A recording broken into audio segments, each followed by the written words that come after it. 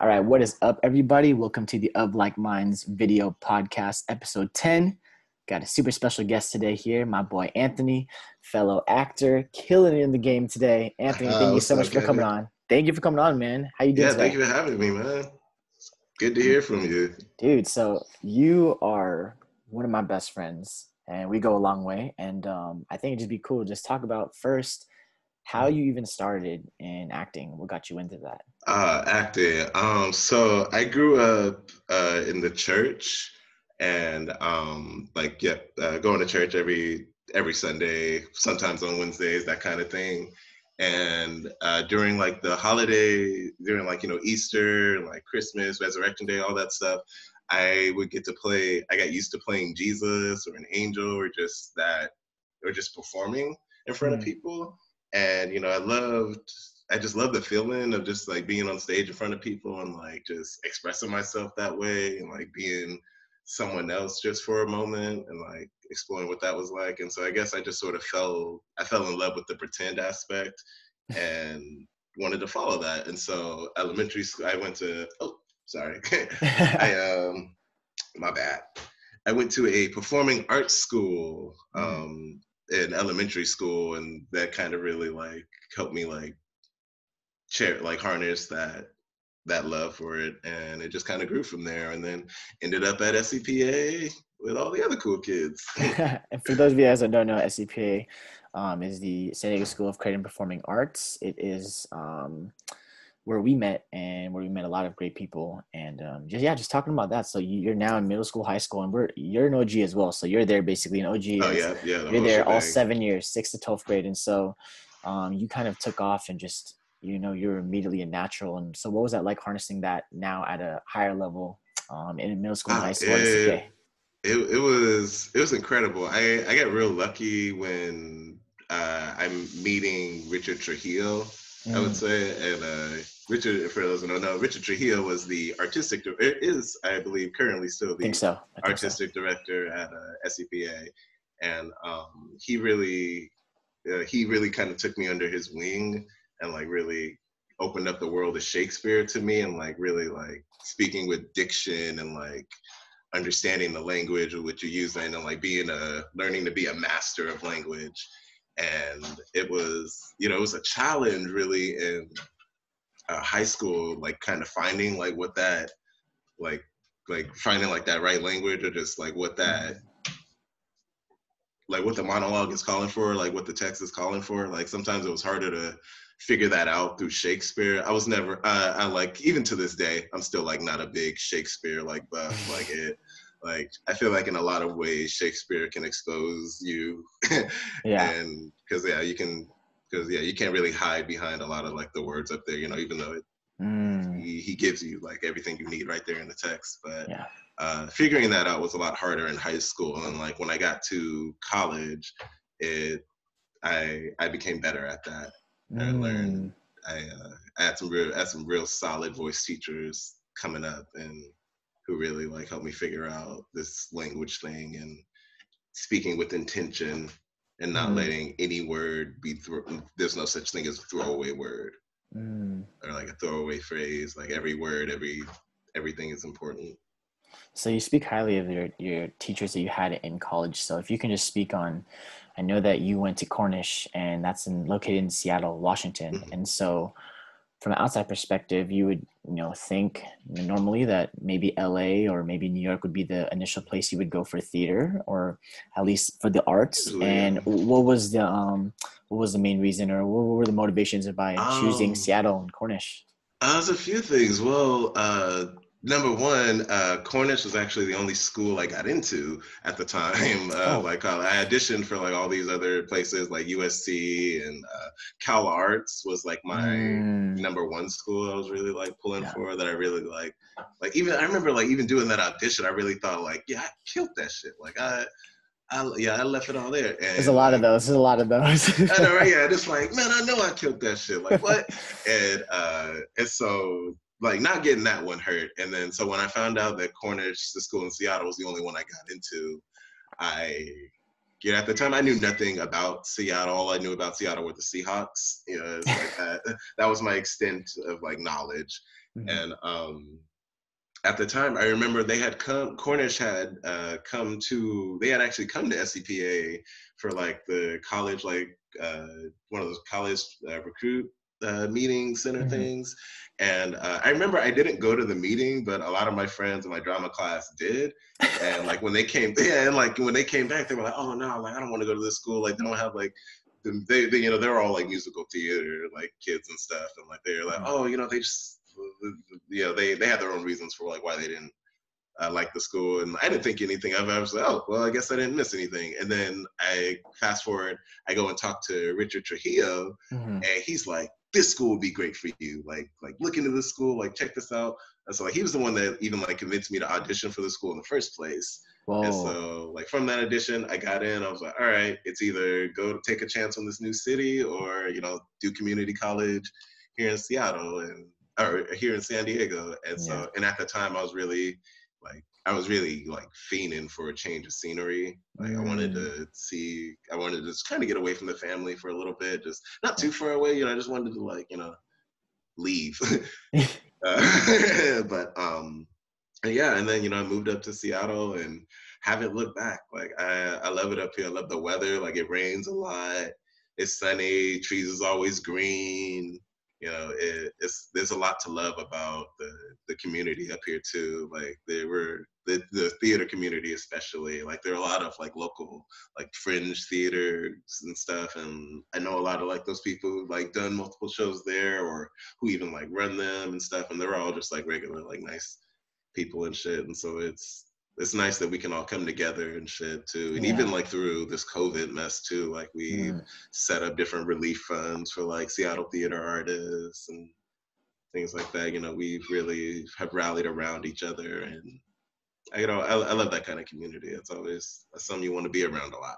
No, absolutely. And I remember when I visited you in Seattle a few years ago, you had told me about the community and how like having theaters, just just a bunch of theaters all around, and how that kind of, so how does that kind of change the environment and just the whole build of like of the theater community, like just having so many theaters available? Well, it makes well, yeah, like you said, it makes like it makes seeing shows like almost like impossible not to do because like Mm. there's constantly like a show going on, and on top of that, a lot of the local like fringe theaters do pay what you can nights, and Mm.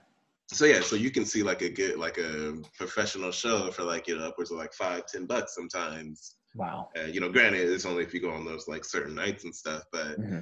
they a lot of like places do like discounted tickets, and for like anyone who like knows me, I always like comp a lot of my friends Yeah. and stuff when they like come and see me and stuff. So it's not impossible to get a free ticket or to like see a show for cheap out here, and that you know it's like theater made relatively available. What's really funny, in 2016, the first show I did post graduation was this original show. Oh god, it's called Hooded or Being Black for Dummies, and Okay. by Terrence. Oh god, I Come cannot on, remember man. his First last show, you name. gotta remember it. Oh god, oh man, oh what's his name? I gotta look it up. But Terrence Kretschner? No, Terrence something. I'll look it up. But Okay. good man, good dude. And but this play, the theater that we did this at, they do this thing called radical hospitality, where basically that means all their shows, you can see any show for free and whatnot. And if like and if you love like what you saw, you were moved by it, and you want to like continue to like support like radical hospitality, like theater shows, you can donate and stuff, and they get a lot of donations through that because a lot of like people in that it was out in Kent, Washington, and there aren't a lot of like the theater scene isn't very big out there in that part of Washington, and so to have like this one spot in like this sort of like strip mall space was Yeah. real cool, and so it got a lot. We had a like it was a good like successful run. We had a lot of like sold out shows, and they got like a lot of press, and then they put us in the Seattle Times at one point, and it just kind of like took its own life from there. And it was real cool too because you get like every night it's like a room like full of fucking people, Yeah. And it's like, wow, they're all here to like see you do your thing and shit. And so it was real cool. It was real special. And then the talk back and stuff afterwards. Like I love doing shows that I don't want to like say like politically active shows, but I like shows that have like a element of like real truth to them, like truth Yeah. that we can all relate to with what's Absolutely. going on in the world today and stuff. Absolutely. And so I can really appreciate a show that like challenges like a status quo or like challenges like racial injustice or societal like changes and shit. And so yeah. No, absolutely. And so you were saying that that was the first, big show that you had done, post grad. And so if you can just kind of go back to that feeling and that time of just, you just recently graduate school Mhm. and you're still living out in Seattle. And I don't know if you Yeah. ever had that conversation with yourself about potentially moving back home. Oh yeah, I Um, had that a lot through college. Like sophomore year was probably like my like I may not make it. And like originally, I remember thinking I wasn't gonna come back too after finishing the school year. That year, I flew back to San Diego, and I remember I was at my grandma's house, just like, well, I can't. I'm not gonna be able to afford to do this to like do the school thing anymore. And my theater department chair like happened, he like called me that day and like left me a message, but apparently I had won their big junior scholarship thing. I didn't even know I'd entered the scholarship or whatever, but apparently I had won. And it was like the scholarship money was enough to like cover tuition for like that whole year. wow, oh And my so like God. and then I won it. I won it junior and senior year, and so like basically my last 2 years, I didn't have to pay as much as I probably would have and stuff. And so like you just little doors, different Oh, opportunities, stuff just kind of opened up, and like a I had no very idea big how. doors. A very Yeah, big door. big doors. Yes, it's just sort of like it's just Oh little my doors, God. But yeah, very very thankful for it. And I remember like after like graduated, I remember thinking that I don't want to feel like I wasted this like Mm, opportunities and stuff, and so I want to make something of it. And so to get to do Hooded, to like book that show and like that be the first show I did post like graduating, and that was like a moment I was real proud of myself for oh, of like course. And doing that. how, Because then like immediately after that show, I like booked two other ones, and I got to work. I got to do a show. Uh, I got to do a play that I had worked on this play my whole freshman year of college and mhm. stuff, and it had been like it's called Raisin in the Sun, and I had been like I knew I'd always wanted to do this play at some point and stuff because we had done these scenes like so many different times and shit that I'm like, yeah, I would love to play. I would love to play Walter Lee one time in Yeah. a production of Raisin in the Sun. And I didn't get a chance to play Walter Lee, but I got a chance to be in the production, like, because Seattle Rep had like reached out, was like, hey, do you want to audition for this thing? And I auditioned, and I had to be a part of it, and it was like it was incredible, and like things just kind of just opened up and like just go different ways from there. But I was very like thankful that for like 2016, 2017, those years are real good to me in terms of Yeah, yeah, yeah. theater. Well, Like real. so what year did you graduate? And how long was that I time graduated between? May of 2015, Nice. and So then I what did was it? Yeah. Hooded the summer after that. So after, so I mean, if you can just shed light on a bit of just, obviously it was great once the ball got rolling, once you booked the first play, but if you can even talking about that initial, it's rough going into post grad Yeah. immediately. So that first year, like what was that like working towards getting to there? Like what was that time like? It was a little. It was very daunting because it was like not only had like this, I had like booked this show, but I was like the lead of this Mm, show, and it was my first like lead like post like graduating. I've like played leads and stuff before, but like this was like to like I felt like I know this wasn't the production we did wasn't the original premiere of it, but I felt like I originated like this role. Like part of me feels like I originated this role like for myself. But I remember that first rehearsal, like thinking like I wanted to leading up to that first rehearsal, I wanted to be off book and like I wanted to be like ready, just come out the gate so I can like show everybody up in the room and stuff. And I kind of psyched myself out a little bit because, you know, I had like first table read happens and I was kind of like fumbling words a little bit and like I missed like, you know, certain stuff that I like kind of built up in here that I was like, yeah, I'm ready to hit this moment this way, just kind of fell flat or just didn't work the way I thought it would. And so I had to, by like a weekend of rehearsals, I had to like scrap like what the mindset that I had carried into like the character and had to sort of rebuild it from there. And what really like kind of helped like with this process is the scene partner I was working alongside, Mick Montgomery is his name. Real solid dude, real very easy to work with, and I hope to God that like we cross paths again because he gave me like such incredible stuff to play off of and was very helpful in terms of like helping me like understand the difference between our two characters because like during the play there's kind of this question of like are they the same person or are they like or are they separate people and like we really enjoyed like kind of like playing around with that in the rehearsal room and stuff and so I was really like that really like kind of like once I like honed in on that and like grounded myself like within that realm of like play, it made like creating like the character much more easier and shit. But, like for a while there I felt like I was just kind of just saying words a little bit and didn't really understand like all of like what I was saying and shit. But you know, as time went on and like I began to understand the play more and more, like things just kind of opened up and I was able to like give it my all. No, absolutely. And so, you know, you booked that first play and hit it, and then you said the ball started kind of rolling in Mhm. 2016, 2017. And so, what did that look like after? And also, too, if you can just actually talk about the work-life balance of an artist, I think that's a Mhm. huge thing. That's a misconception Yeah, that, yeah. you know, are.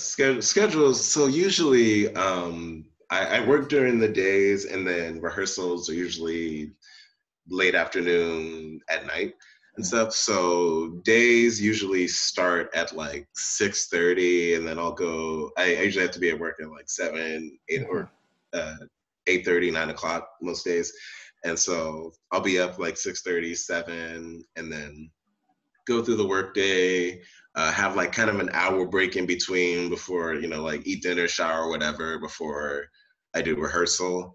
And then my nights usually end around like 10:30, 11 o'clock, and I'll get home around like 11:30ish, midnight. I usually try to get to bed by 1 or 1:30 Yeah. and stuff. And it's just constantly like that, like over and over. You know, I was Mondays were like the one or like our one like theater day off where like no rehearsal or anything, and those are always nice. I'm always like, you know, pushing like towards that Monday Yeah. stuff, but it you know, I love what I do and stuff, so I never feel exhausted or annoyed that I have to like go there. You know, I'm more annoyed that I have to do the day job kind of Mm, thing, yeah. but it I've been able to like make it work. And then like with COVID, it's like switched up a lot more because now like all the like projects and stuff that I did have lined up for this year kind of got cut short because of everything. Yeah. So what was that like? Because, you know, for both of us, it And stops a lot of opportunity and a lot of growth yeah, and a lot of the momentum we had building, especially for you being in Seattle. And so, what was that like? If you can even share about mm. what any of those projects were, or like Well, what opportunities those were. well, one of them that I was like super like heartbroken. I'm also like fingers crossed, like maybe we can still pull this off somehow. It was a children's show, and for Seattle Children's Theater, and I've worked with the Seattle Children's Theater from my internship. I did my senior thesis was an internship I did there. I was an Hmm. understudy for a show there and stuff, and and so like I know some of the people that work there and stuff really well, and they're super like lovely people, and I love the audiences that we have for like those shows too, because you know these Mm, like the like kids experience theater differently than adults do, yeah. and like the awe that they get from like certain things it just hits different you Yeah. know. And so I've always wanted to like perform for them and stuff. And so I was Mm. real excited for like this one, but then it got cut short. The audition got cut short before because of COVID and whatnot. But here's hoping it could like come back around and stuff. But it's also like really unfortunate too, because after I did a show in 2017 and then decided to take a mental health break Mm. for a year. Or initially it was like originally supposed to be for a year, it ended up being 2 years. But I just needed to sort of like refocus. I was feeling a little like burnt out from just the routine of everything. And So then mental health break from acting or from auditioning acting or and just wow. like, yeah, just the theater scene out here, I just wanted to I needed to refocus and like figure out like what kind of shows I want to do and like what kind of like artist I wanted to be. And I Mhm. was asking a lot of those kind of questions. And um I think I just needed to like step away from it, because this has been like theater acting is just something I've done like literally like since I was like 7. Yeah. And just like show or this thing or just like yeah, I couldn't even watching TV was different. I couldn't like really like enjoy a show or something because I'm like too caught up. I'd be like trying to like get inspired, I'd be like too busy trying to Mhm. like what like just searching for like the next thing, like, oh, okay, like I need to like up my stuff. And I got tired of just the competitive aspect of it for a minute, and I needed to like refocus my own like energy and like come back to it. And I did, and like I took time off, got into therapy, and like worked some stuff out, and then finally like came back. And this year I originated I closed the show in January, or in February rather. It's called Reparations. Mhm. And I originated 2 roles in this play. And like this show had like really like opened up a lot for me. It really got me, because there's a show about like family and like family secrets and stuff. And so through like this, it allowed me to like reconnect with my family and ask them certain questions about like growing up and like their childhood and like how they grew up and stuff, and Yeah. just the generational trauma that we pass, that like gets passed down generation to generation and stuff. And conversations like a lot of conversations like those started to pop up. And oh, keep doing that.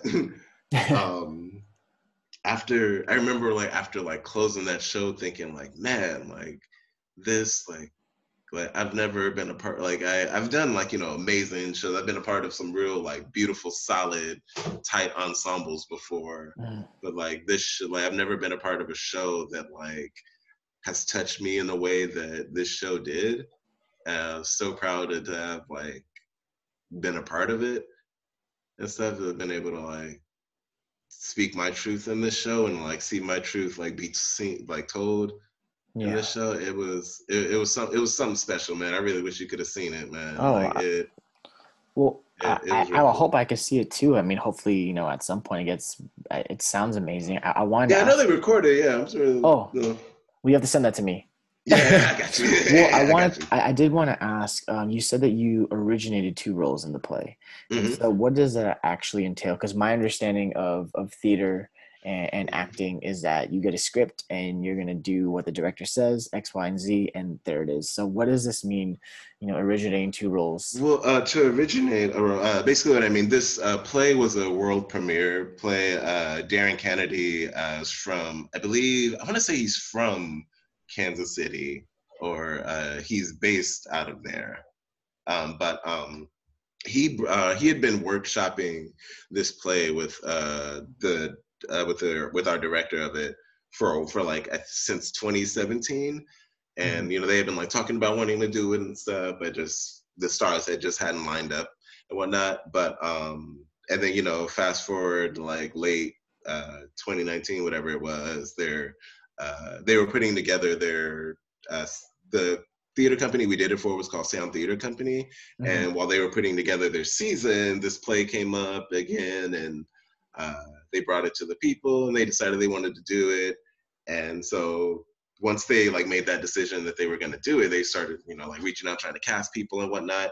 And I almost missed this opportunity too, which is kind of funny. Like because so the director, she had called me originally, and I didn't have her number like in my phone or anything. And I don't really answer numbers. I don't know. I'm like, it's like student loans and some shit. Like I'm like, y'all need to chill. Y'all go get y'all money. And so I missed a call originally, and various people had been trying to like reach me through like Facebook and stuff. I was like, hey, like this person's like trying to reach you. And so eventually, you know, we like got into contact, and I had like listened to the voicemail that they had left, because I didn't even pick up the voicemail that they had left about like this thing. I'd like saw that and just assumed that it was like some student loans drama, and just like didn't even open it, just like left it there. I'm glad I didn't delete it, but it just, I almost nearly missed the thing, but you know, it all worked out, and it was incredible. Like, and I'm so happy because like doing that show was my first show, like being back after like this 2-year hiatus, and came out swinging. And so like I'd finally like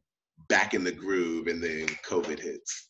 No, and that you actually hit it right on the head. Like, just what is that like, taking a break from something that you have basically known since you were a child? And I kind of almost related to like Dave Chappelle when he took that 12-year hiatus, and yeah, right, yeah, like really doing it for himself, and then we've talked about this before, and you doing that for yourself. But I didn't realize how long that break was. So what was it like post that break, after you took that mental health, like for you personally? What was it like moving forward? Like, what did that do for you, like for your love for I acting, work? felt rejuvenated. I felt I could look at like certain characters, certain scenes differently. You know, I got more back into my instincts as an actor, and like trusting like where my body is faced in, trusting that my body knows where to move, like all the stuff that I would like think about like constantly. Like one of the things that was like my constant, like, where it's kind of like an actor joke thing too, of like, what do you do with your hands and Yeah. shit. And I remember like I'd be in the middle of a fucking scene, and then like I'd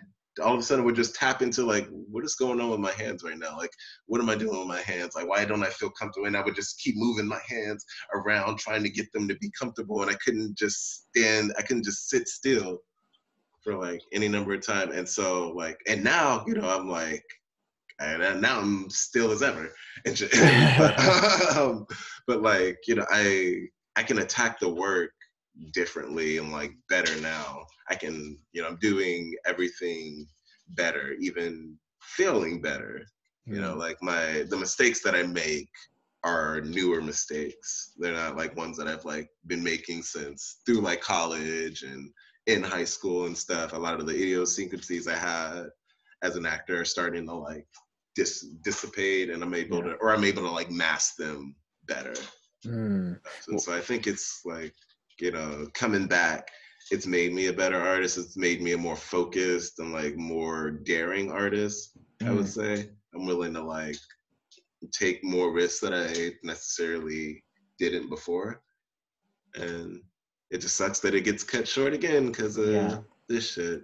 But Well, it's go ahead. I was gonna ask, just with you taking that break, and so, you know, maybe what were you doing as an artist to still continue your training? Like, were you doing any specific exercises or just kind of things to keep up your training? Or if it's more for you, like how what was that like? Did you completely abandon, or? Well, I just kind of had to like. Are you talking about like when I took the break from acting? What did I do in that Yeah, time? or like Or were you still like, you know, trying to like work on lines, well, or kind of. You know, I were would. You know, my cousin Jamar, like we talk a lot. You know, he does theater too, like out in Kansas City, and so he would like call me. He would like, you know, talk to me. We would exchange actor stories, stuff, and you know, we would like talk about like theater and different shows that we're watching and stuff. And I guess I kind of took that moment. I took that time off to just try to enjoy shows without like, you know, or like I started watching shows and try to think about like why I enjoy certain types of TV a lot and stuff, or like why I enjoy certain actors so much and stuff. And and then on top of that, and I started to write a little bit. Like I have this play that I've been like kind of like developing like for over a number of years now, that I've been like itching at writing at. And so like in this break, I kind of sketched out like the like the plot of it and just like kind of a storybook type of deal. Like, oh, okay, Nice. I kind of see like what the story is now. And like I've been writing. You know, I took this time off to like write it. I didn't complete it completely. I didn't like finish the play completely, but I've gotten a good enough chunk of it. I'm like, okay, I know exactly where I'm going with this thing, and it's just a matter of now of like sitting down and finishing it. But because like my strengths are in like theater or in like acting and stuff, I was like kind of eager to get back into that. I wasn't Mm, as eager to like completely like dive into the writing skill, but I started to take writing classes as a result. I signed up for master class and took, amazing. yeah, I took Shonda Rhimes writing for TV and stuff, and like helped develop my own little like pilot episode for the thing. So I'm like, okay, got a little so like I picked up a new habit, I guess, you know, in like in the midst of it, but it's still one that I'm like still learning too. I have to like I struggle with identifying as like a writer, you know, because like acting is like what I'm like where my strengths are at, you No, know. for sure, but I think it's important. Just even that can open up avenues, and if the passion for acting, burns out, or say you just want to make a pivot, like that's really awesome because I feel like those two things, even just seeing it from the writer's perspective, Mm. can really change and kind of enhance your skills as an actor, and so Oh yeah. it just helps you get more well versed. I love that. Um, Talking about, so we graduated high school in Mm. 2011, and you Oof, seems like a moved. lifetime ago. We're coming up on 10 years. It's kind of wild. And so Oh wow. I went to LA and to do the whole artist thing, and you went to Seattle to do the whole artist thing. So how was it like been living in Seattle, all the adjustments coming from San Diego Oh and just man, theater out there? it's kind of a culture shock a little bit initially. You know, being in San Diego, I'm used to, you know, seeing a bunch of different like a bunch of races and stuff, you know, Black, Asian stuff. You know, I moved up here, I saw a lot more white people than like I've seen in a while and stuff. And, you know, I've always, you know, even then, you know,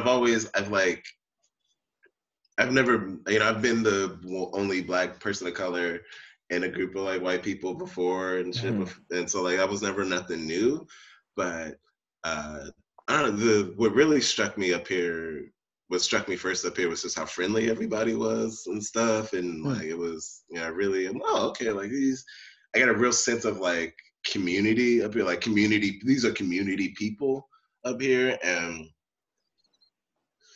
I was like, oh, okay. Like I can vibe with it. I can vibe with this. And sorry, get that out. But yeah, I was vibing with him, and you know, there were some like moments of like just like racial tension, I guess I could say. You know, I had the first year I moved up here, freshman year, I got stopped on the street, like stopped and frisked and shit, like pulled out to the side, because I like matched the description on some shit or whatever. And that was very daunting too, because like at the time I was headed to my mentor's house and I was walking up this giant hill and it was around like 5:30, 6 o'clock or whatever. So traffic was like real bad and shit. And, you know, as I'm like walking up this hill, I see like this cop car that's kind of just strolling, you know, like on the side of me and shit. And you know, he's like, at first, you know, I'm thinking, oh, there's like a giant like gap of space for him to like, he can clearly drive up. So like, I know he's like tailing me and shit. And so I like stop for a minute and I make eye contact with him and he just kind of like waves me off or whatever.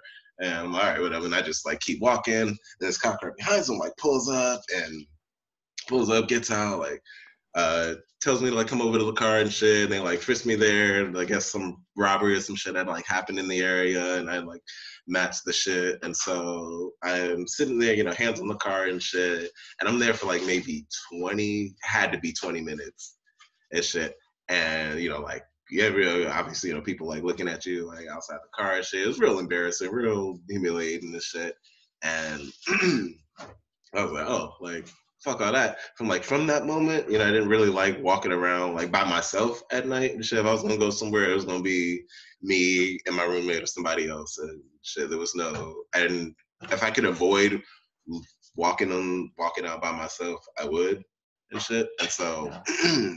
that was a little hard to like get used to. And I thought it was always gonna be like that, but it wasn't. But then there were other moments of like racial like tension. Like I work in a very like public space, Yeah. and like very like big tourist attraction. So you get all types of like people coming through and shit. And I've had dudes come up like call me the N word a bunch, like throw shit at me. Like that type of harassment before it happens. It doesn't happen like every day, but it like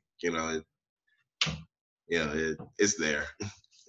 You somebody told me it's funny, one of the lines in the Hooded or Being Black is one of the rules is never forget that you're black. No matter like what you're doing, no matter like where you at, you carry yourself in this world as a black person, and like the moment you forget that, it could be the end of you and shit. Yeah. And so Well, it's incredibly infuriating to hear that, and someone that you're so dear to me and we're so close. And I know when I visited you in Seattle a few years ago, you were at a point where you wanted to leave. I mean, and it was happening yeah, a lot more, I believe, that it that was. year. So if you can just talk about, I mean, taking you back to that Yeah, time.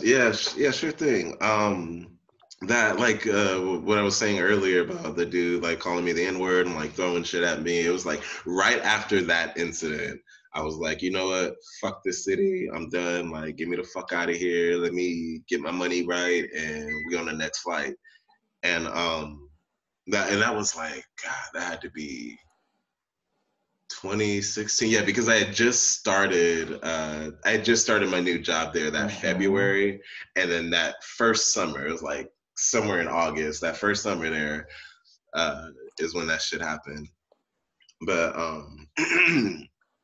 yeah, like after that shit, I was immediately like, yeah, like, I can't do this anymore. And then, I had to have, like sat with myself for a minute and I had to, like analyze some shit. And I was like, there's racism everywhere. Like, there's nowhere I can move to in America where there's not going to be some element of like racism, like there. Yeah. It's just that's just sort of the reality you accept when living in this country and shit. Unfortunately, that racism is everywhere, and you can be in denial about it or choose to not let it like hold you back and like do whatever and stuff. But not everybody is lucky enough to like walk away from a lot of like the racism they encounter and that type of like prejudice and shit. And so and I started to think about like why I loved Seattle, like what made me like fall in love with Seattle in the first place. And really, it's the people that were like relatively in my community, the people that I fucked with on the day to day, like that made this city like worth like staying around. And then at the time I met my girlfriend, at the time and shit. And that really kind of like, oh, maybe I could stick around here for a little bit. Yeah. And that was nice. But yeah, and then like now, like that was like 3-ish years ago, whatever.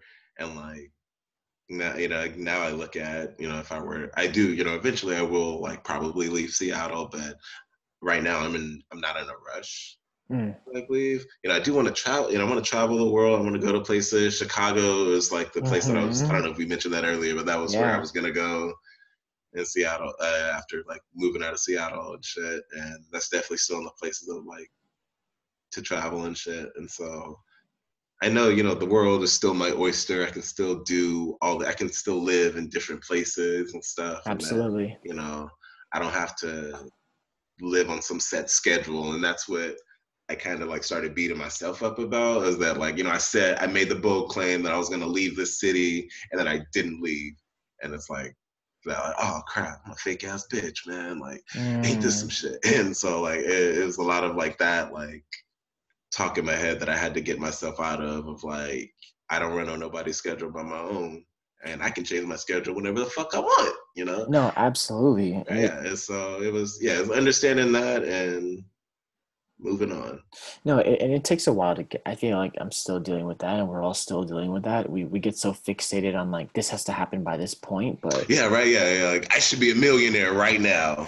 Like I'm or I should, 27 years old. Like why the fuck am I not a millionaire? Like it's yeah, like that type of shit. yeah. Even on a smaller scale, just like I should be working the dream job or be doing something that's more filling. But we have these kind of such high standards for ourselves that we forget Mhm. that this progress we're actually making some pretty good I progress. know, right? Yeah, and it's because Um, the world we live in too is just so fast and vast. It is just like Absolutely, constantly like you gotta if you're not like working and shit, like don't waste my time. Like get out of my face. Like, it's just it's the grind and grind, motherfucker. It's yeah, like I'm just yeah, like sort of like taking over like the what it means to be productive and shit. And yeah, like I love now though that like there's a change in the narrative of like what it means to be like successful and productive. And it's like, what it means to like, yeah, I guess it's like be productive and shit. There's that like, it's not like working 89,000 hours a week or whatever. And then like, no vacation time and shit. It's like, no, it's like taking care of your mental health, making sure you're eating, like working out or sleeping and shit. yeah, It's not all about like just doing the work. You got to take care of your mental state. You got to take care of your physical body. You got to do the other stuff, besides the like grinding and shit. You can't just grind like on the field or on the stage and shit. You gotta grind in your food and you gotta grind in your health and yeah, shit too. And it uh but yeah, and I love that like, now we're starting to see an embrace of that. You're starting to see a lot more like yeah. self-love, self-care projects and like influencers like all out and about and shit. And like I think that's a beautiful thing, man, because I think the world needs more of that. Like, hey, you're doing a good job. Like, fuck what like society tells you you should be, or like what capitalism tells you you should be and Yeah. shit. You are worth it. I watched this video the other day with Viola Davis, like talking about how we are all worth it and how you should like repeat that to yourself like every day, no matter like you know you are in that room or you are in this thing because you belong there and you are worth it. And it's like I think yeah, we all could use that reminder. No, absolutely. I think that kind of just ties to the schedule that I know that I can't Mm. imagine what you're going through. You talking about you working a full-time job and then going to that rehearsal grind. Same thing with me and dance and teaching. And so just talking Yeah, about how important that is as an artist to also maintain that mental and physical health in your case. So how has that been like for you, balancing all those things? It's just a ton. You have a mm. ton of jobs. We wear a bunch Yeah. of different hats. So what's that like? Well, like for me, it's helped that I made the decision to like get into therapy and stuff because that allowed me to like take a look at my entire schedule and like figure out I'm like okay like where is like my sort of like free time or like what am I doing too much of and like where can I like edit some shit out and Mhm. stuff. And so like once I really figured out like where a lot of my like toxicity like time was going, like where like I'd spend a lot of time just like my days like off, I get off work or whatever like early and shit, and I'm just like smoking the day away or some shit, and it's like maybe it's lessening like how much weed I'm smoking on the daily. It's like okay, that's something I can do and Yeah. shit. I can like challenge like little daily challenges of like for me personally, like I love smoking first thing in the morning. Like I love that like 4:20 a.m. high. Like if I would be like just that's my shit. And then because I work in the morning too, and like my job, I don't always have to be as like attention and shit. I Mm. can like afford to like lay back and kick it a little bit Yeah. and shit. So like smoking in the morning has always been like fun and stuff. But I'm Yeah. also like groggy and like slodgy and shit, and like I'm high as shit in the morning. So it I had to like switching that up, like using like weed as like a reward for like making it through the whole day, like Mm. sort of shifted my relationship with weed a little bit. Mm. And so like I still like smoke every day and stuff, but I've adjusted how much of it I smoke, and which has allowed me to like make time for other things. I'm like, oh, okay, maybe now that I'm not like couch potato, I can like where I can do this little writing thing, or I can like Yeah. meet this play or something. I can like do other stuff, and also save money that way too, because I'm not at the dispensary every like 2 weeks and shit. It helps. Overall, it's good. It's been a good thing. Yeah. I don't know if you remember the when I visited you, you took me to a place called Freddy's, and Freddy's, yes, I do remember Freddy's. And Freddy's is like a great burger place. Yeah, If I remember correctly, real good. they're gone now. Yeah. So what's the story behind that? Because you have something that I think Okay. we share. Yeah. So yeah, like I honestly feel like me and my friends are the reason this place is gone now from this like one their like final complaint just set it all off. So it's like a Friday night or whatever, and me and my friends, we're all out. It's me, my roommate, and my homie Jackie. And uh, we had just, finished like bar hopping and shit. And so we go to Freddy's to like get food, and we all order our food and shit, like all fine and shit. And we're sitting at our tables. Now, where I'm sitting, like my back is towards the table where these two other women are sitting at, and my two other friends are sitting across from me.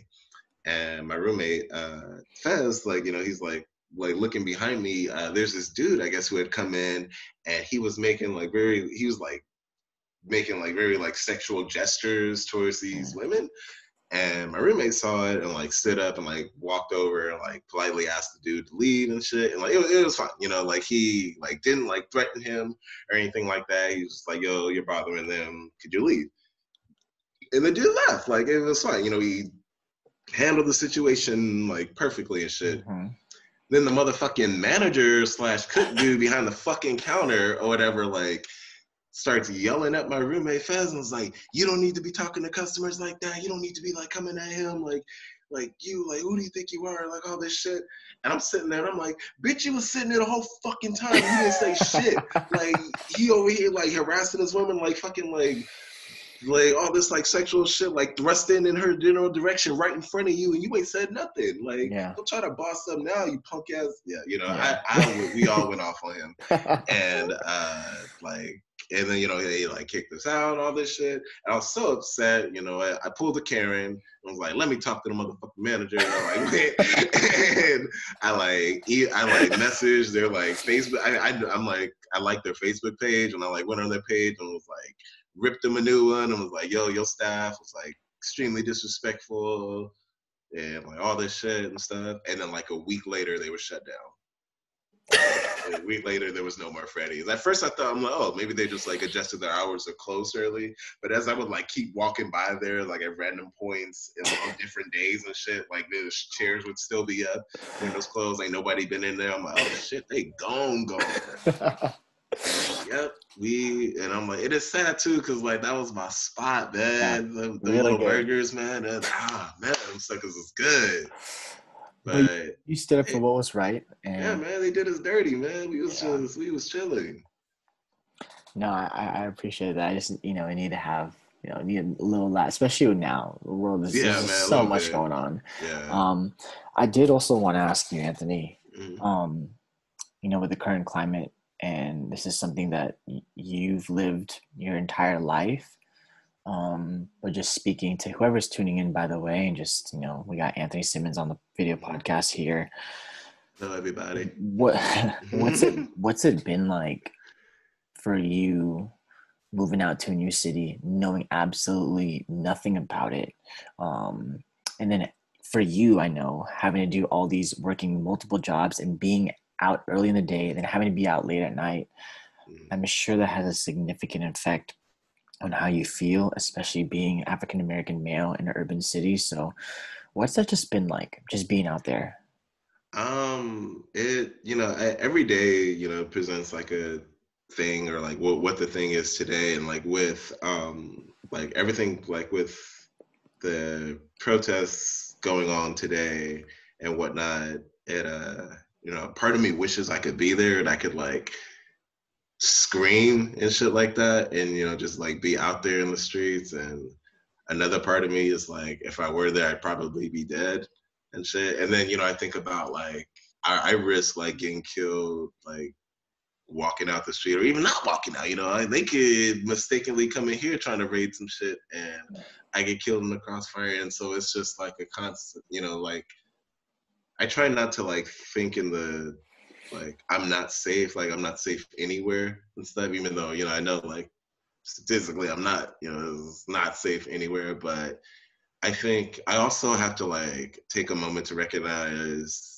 my privilege in this situation because though I am like black, you know, black male, like fully black male in society, and I carry myself as a black male in society, um, I am a light-skinned black male, and there are people with a darker complexion than me that have much more like raw stories to tell. You know, I can only speak my truth and what's happened to me, and I will speak that truthfully, like here and every day.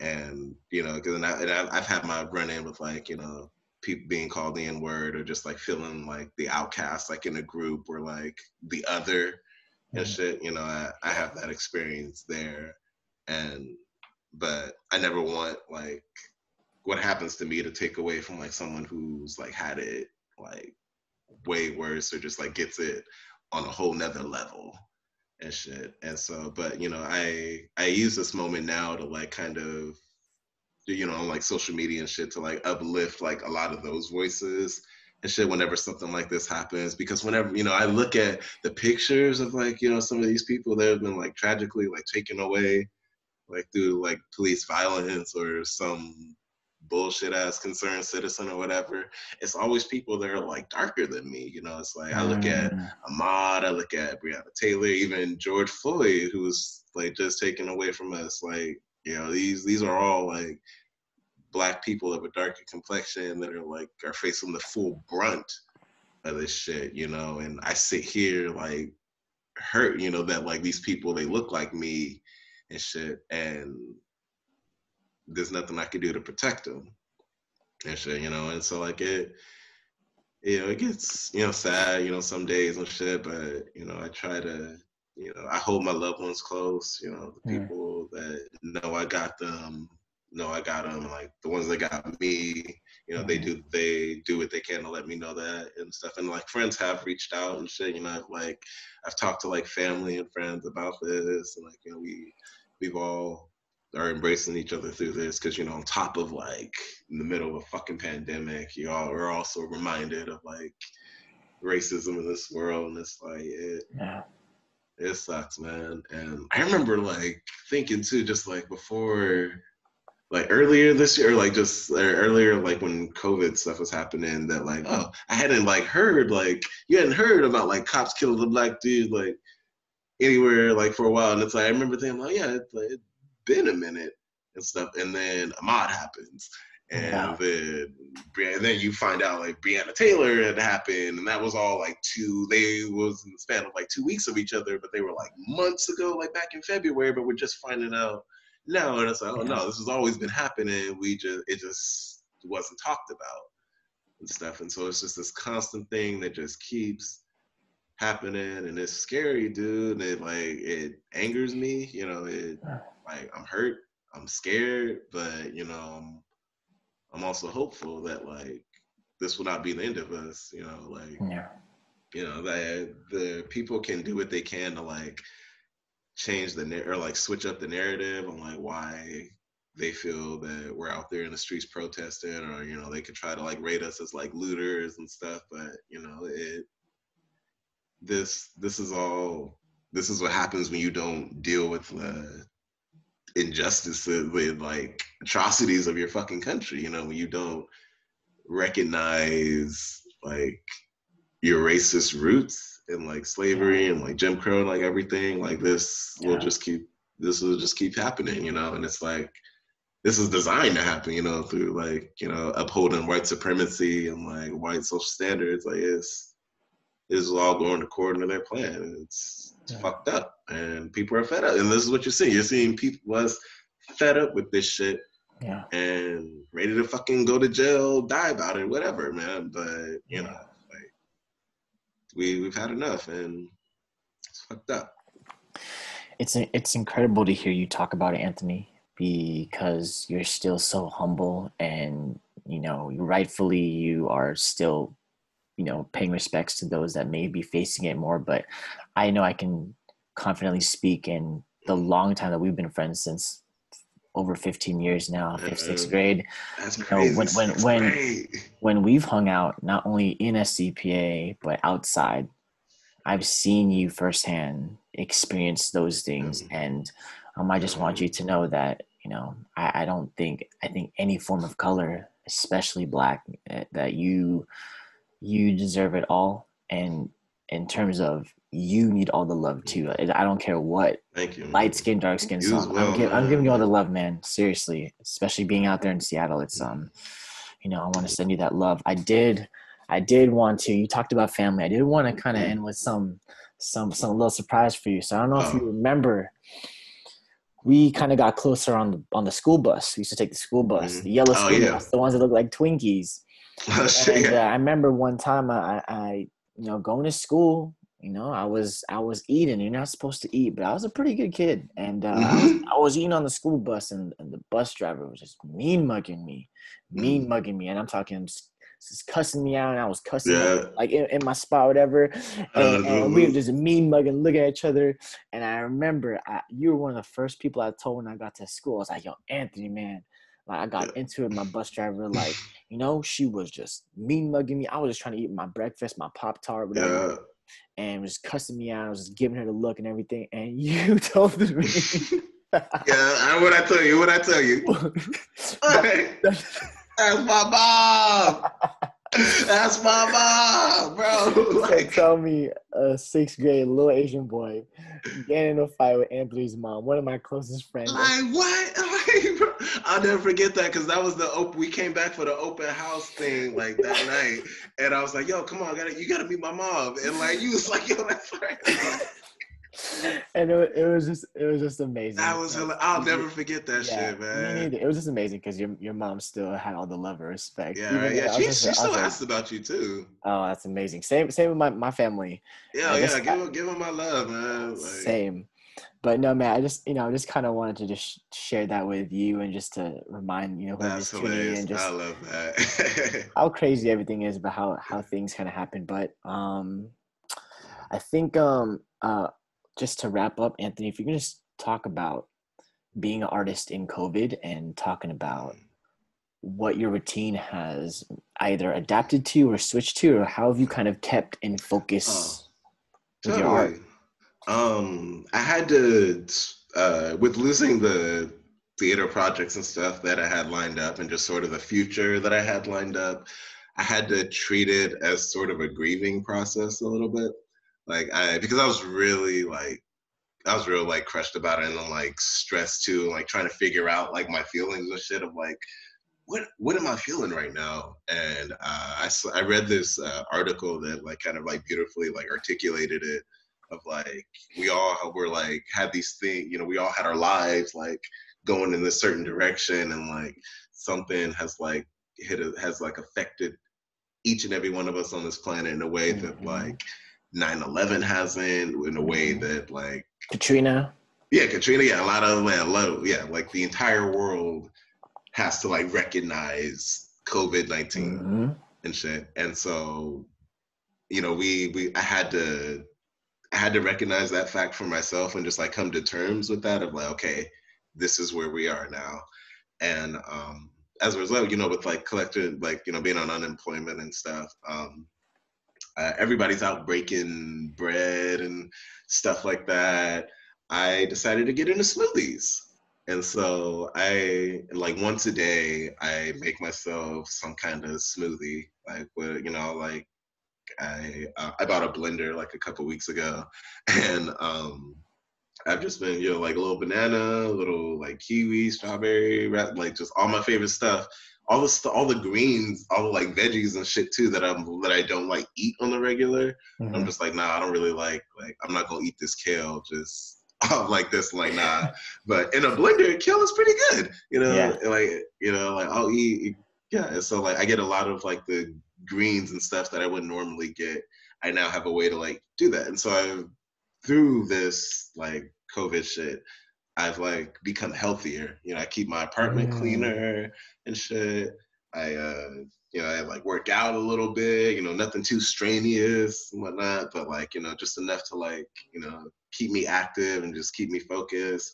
I've been taking like vitamin supplements. I've basically have like used this time to better my health and shit. mm, And like, because I can't go out and make money now. So like, yeah. I gotta figure something else out. And like, refocusing on my health and like, playing some Call of Duty in there and shit, Treat gotta, yourself. Yeah. yeah, to stay active. I do the best I can to like stay active, and also to like accept that like if I do just have a day where I do nothing but just sit around in my fucking underwear and do that shit, like that's okay. That's okay doing COVID-19 when we're all on shutdown and stuff, because like I had to like I was thinking of like kind of taking a break from like social media for a little bit, just Mm, because like during like COVID, I've noticed that like social media is kind of boring now, or just like everybody's kind of doing the same like thing, or just like nobody's, or because we're all like locked down and stuff, it's just yeah. random TikTok videos everybody's fucking making now, and shit is lip sync and shit. It's like we all bored as fuck, man. It's like it's like I'm tired of watching. And like the most like annoying thing to watch is like a bored celebrity, because I'm like, man, like y'all, like it's just. Yeah. And so yeah, it's just like I needed to like step away from it for a little bit. So I haven't been on Facebook today, and Good. like kept it up. But like, man, it's always something. But I love Well, it though. no, I love that. I love that you're refocusing on your health. That's the first and foremost important thing, because without that, we don't have anything. Well, whoever is tuning in and listening, Anthony, you've had a rich narrative so far, and I think something that I'd love for you to shed light on, just some final thoughts, is I want you to think back to your 13 or 14-year-old self, and whether it's navigating in our current world or when we were growing up, everything you've learned, the jobs you've worked, the experiences you've been in, the spaces you've been a part of, what would you look back and tell your 13 to 4-year-old self to kind of help navigate or inspire um, through life? Hmm. Oh man. Um, one of the like whenever I find myself like flustered as an actor, or like I'm like on stage and I'm just like unfocused or something. Something my yoga teacher I had freshman year told me to do. It's like a mantra kind of. She told me to like chant. It's breathe and feel your feet on the ground. And so like whenever I'm like, I'm like on stage and like a moment like isn't working, or I know I like fucked up and like we're in rehearsal and I can like go back, I always take that moment to just like stop everything, take that breath, find like the words of like what I want to say and just say it, or like that Mm, thing. And so and I've kind of like taken that kind of idea into life, like when the racism in the world, like when the racial tensions are at an all-time high and shit is crashing around you, breathe and feel your feet on the ground. Because like once you start like panicking, once you start like giving into the wave of like all the shit that's like coming at you, like you're at their control now. When you mm, take that moment to like breathe and like connect with the ground underneath you, you regain that control, and then you can move through any situation, through any problem, as best you can.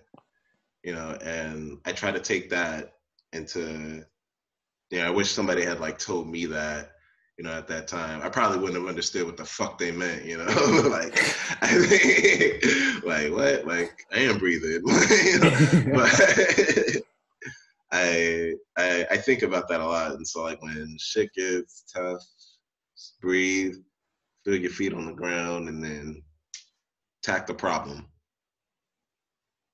I love it, Anthony. Like I said, we go a long way, and you've come a long way, and you're still out in Seattle killing it. And I remember you telling me you were going to be the next Denzel, Yeah. and I absolutely believe that. And I'm looking forward to hearing more. And hopefully, at some point, if you ever end up taking your talents to Chicago, or even, once things in theater start kicking Yeah. back again, I'd love to get you back on and to catch Hell up. yeah. And Hell yeah, that'd be so, dope. Yeah, thanks for having me, man. This has of, been great. Like, of this is course. like I've never done an interview like this before. I was scared as shit when this was first starting. I'm like, wait, no, it's my boy here. What am I nervous for? It's my boy here. It's my Well, guy.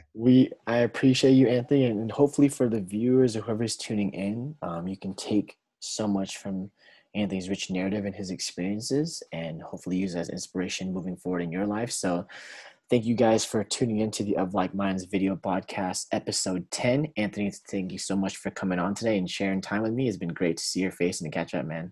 Thank you, Kev. Thanks for having me, man. I love you, brother. All right, you Love guys, you too, man. take care. We'll see you later next time. Take care, man. Yep. See you, man.